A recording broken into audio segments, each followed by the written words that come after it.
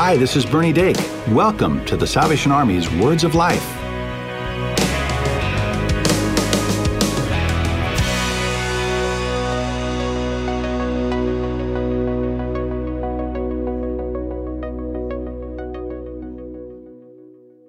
Hi, I'm Megan Hoffer, and if you're enjoying Words of Life, I want to invite you to check out another show brought to you by the Salvation Army.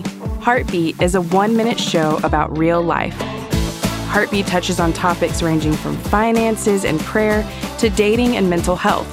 If you're looking for a short message of hope to challenge you and brighten up your day, subscribe to Heartbeat wherever you get your podcast or visit salvationarmysoundcast.org.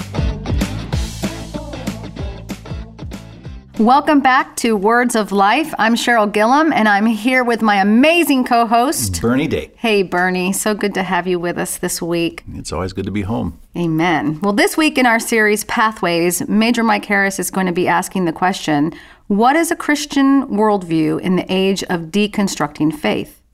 I think for a lot of Christians, their worldview has been shaped by so many influences. This is kind of like a check-in to see if your worldview still lines up with Scripture. I hear a lot of conversations about your truth. And when that's outside of our Christian faith, we begin entering a theology where there are no absolute moral truths. And it's an incredibly interesting and powerful episode. I just want to go on the record that oftentimes our truth doesn't make it God's truth. That's right. His word is infallible. That is the light for our path.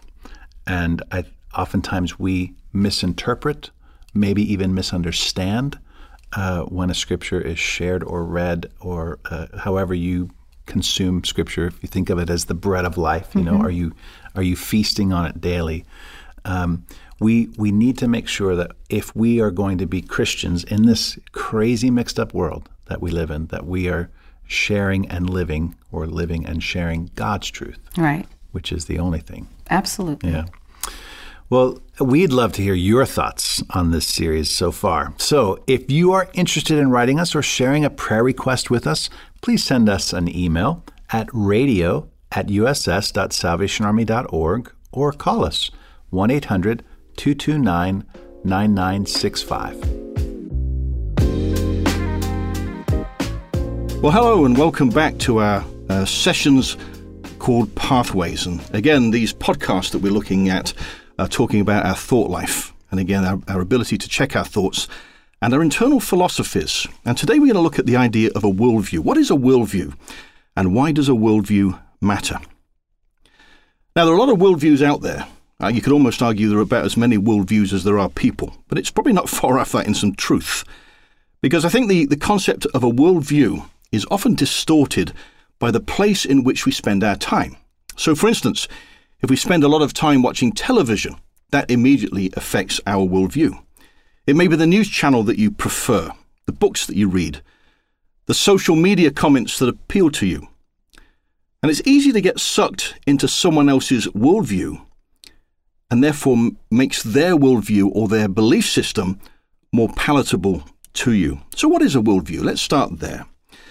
David Nobel, better known for the book Understanding the Times, describes a worldview this way. A worldview is the framework from which we view reality and make sense of life and the world.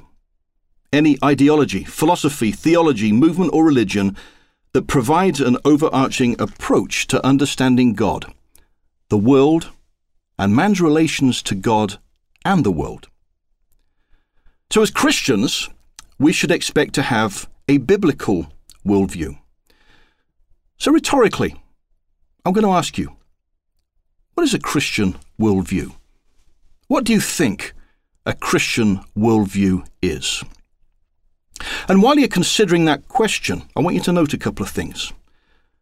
First of all, the amount of people with a biblical worldview has declined by 50% in the last 25 years. And very significantly, the amount of people between the ages of 18 and 29 who hold a biblical worldview is 2%. So what is your worldview? If you're a 2-year-old, you would believe that you were the center of the world. That would be your worldview. If you were a secular humanist, you would believe that the material world is all that exists. If you were a Buddhist, you would believe that you can be liberated from suffering by self-purification. But a person with a biblical worldview believes his primary reason for existence is to love and serve God. And what does it mean to love God? Well, it means the exact same thing as it did in the Garden of Eden. It means to obey him. That's what love is. Love is to obey God.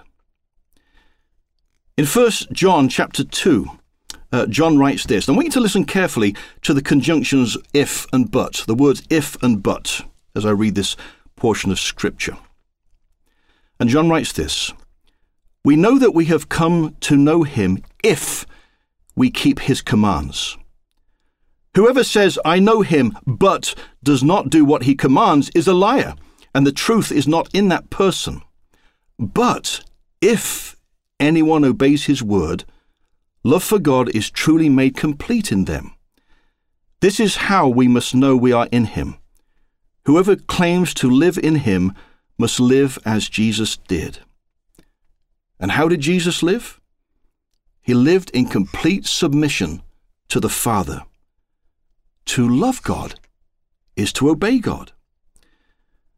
And one of God's primary instructions, of course, is also to love thy neighbor as thyself. And perhaps this is where, as a church, we can get ourselves in a little bit of a tangle. Because perhaps we've taken this command to love thy neighbor beyond the command itself. So instead of loving our neighbor and working to bring them into a right relationship with Christ, we started to water down God's laws by justifying sin and saying God loves you, and in the process, we completely redefine grace. Friends, grace does not represent the elimination of sin to the point we can do what we want. Grace is the genuine forgiveness given to a person who has turned their back on sin and chosen to obey Christ. I think at the center of this, the central issue of our confused worldviews is true biblical knowledge. In a Lifeway study, they found that only 32% of American Christians who are Protestant and attend church regularly read the Bible. That means that 68% of Protestant Christians do not read their Bibles regularly. Therefore, is it any surprise that so few people hold a biblical worldview? So our biblical illiteracy, combined with the loudness of the world, has created this splintering of Christianity. Progressive churches have a very strong emphasis on social justice with the central instruction to love one another. But what of the Bible? Well, they believe that the Bible was written by well-meaning people who were trying their best to understand God at the time in which they lived. Therefore, the progressive Christians believe that the Bible is not God's inspired and inerrant word. And this thinking has become a lot more prevalent over the last 25 years, and its effect is being seen throughout the Protestant faith, where we see divisions or schisms in well-established denominations. So what I want to do right now is to pause for just a moment, and I want you to consider whether or not you have a biblical worldview. I'm going to ask 8 questions. The simple answer is yes or no, and in your mind as I read them, I want you to answer these questions. Again, either yes or no. And here are the questions. First question, do absolute moral truths exist? Second question, is absolute truth defined by the Bible? Did Jesus live a sinless life? Is God the all-powerful and all-knowing creator of the universe, and does he still rule today? Is salvation a gift from God that cannot be earned? Is Satan real? Does a Christian have a responsibility to share his or her faith in Christ with other people? And finally, the 8th question, is the Bible accurate in all of its teachings? Now, this is a standard set of questions, and if you answered yes to all of these questions, then you hold a biblical worldview because all of these things are taught in Scripture. But if you have at least one no, you hold a view, therefore, that is not consistent with what the Bible says. Now, in keeping with Salvation Army belief that Scripture is God's inerrant word and that the Scriptures alone constitute the divine rule of Christian faith and practice, we therefore have to work to reconcile our no answers. We have to think them through. We have to reason them through and really use Scripture as our standard. While God gave us the ability to reason and to think outside of His will, if we really love Him, and remember, to love Him is to obey Him. If we really love Him, we must use Scripture to bring our thoughts into line with God for the sake of the world. So what is your biblical worldview? Indeed, what is your worldview?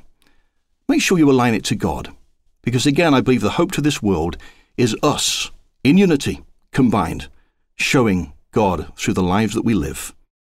Let us pray together as we think about our role in this world and our worldview. Gracious Lord, I believe that you gave to us your Holy Scriptures as a gift, as a guide, as a foundation for our very lives. And yet, Lord, this world seems to have increasing amount of things that take our attention away from it. And we dedicate less and less time to reading your word. And Lord, I think it's fair to say that all of us, myself included, can sometimes get a bit lazy in the way that we look at the world. Heavenly Father, help us to go back to what's important, to make time to get down on our knees and pray to you, to open your Scriptures that you might reveal them to us. Because, Heavenly Father, there's a world out there that needs better from us. While we might complain about the shifting paradigms, while we might complain about the division and the crisis that we see in so many places around our world. Yes, Lord, we're in the midst of a pandemic, but I think there are even greater concerns. And I've often believed, Lord, that, well, our politicians aren't going to fix it. Our people in authority are not going to fix it. Because, Heavenly Father, you've always had a design that this world can only be fixed by us and your Holy Spirit working through us. So, Lord, may we get back to what we need to understand, get back to basics. If we want to be a difference in this world, it has to come through you and through your word. So, Heavenly Father, for all who are listening to this, if there are any that know they need to spend more time in your word, may they stop what they're doing, grab their Bible, and begin this journey so that, Heavenly Father, again, we can present you to this world in the best way that we can, and that's a life consistent with you and a life that's changed. I pray this in Jesus' name. Amen. God bless you, friends. The Salvation Army's mission, doing the most good, means helping people with material and spiritual needs. You become a part of this mission every time you give to the Salvation Army. Visit salvationarmyusa.org to offer your support, and we'd love to hear from you. Email us at radio@uss.salvationarmy.org. Call 1-800-229-9965 or write us at P.O. Box 29972, Atlanta, Georgia 30359. Tell us how we can help. Share prayer requests or share your testimony. We would love to use your story on the air. You can also subscribe to our show on iTunes or your favorite podcast store, and be sure to give us a rating. Just search for the Salvation Army's Words of Life. Follow us on social media for the latest episodes, extended interviews, and more. And if you don't have a church home, we invite you to visit your local Salvation Army Worship Center. They'll be glad to see you. This is Bernie Dake, inviting you to join us next time for the Salvation Army's Words of Life.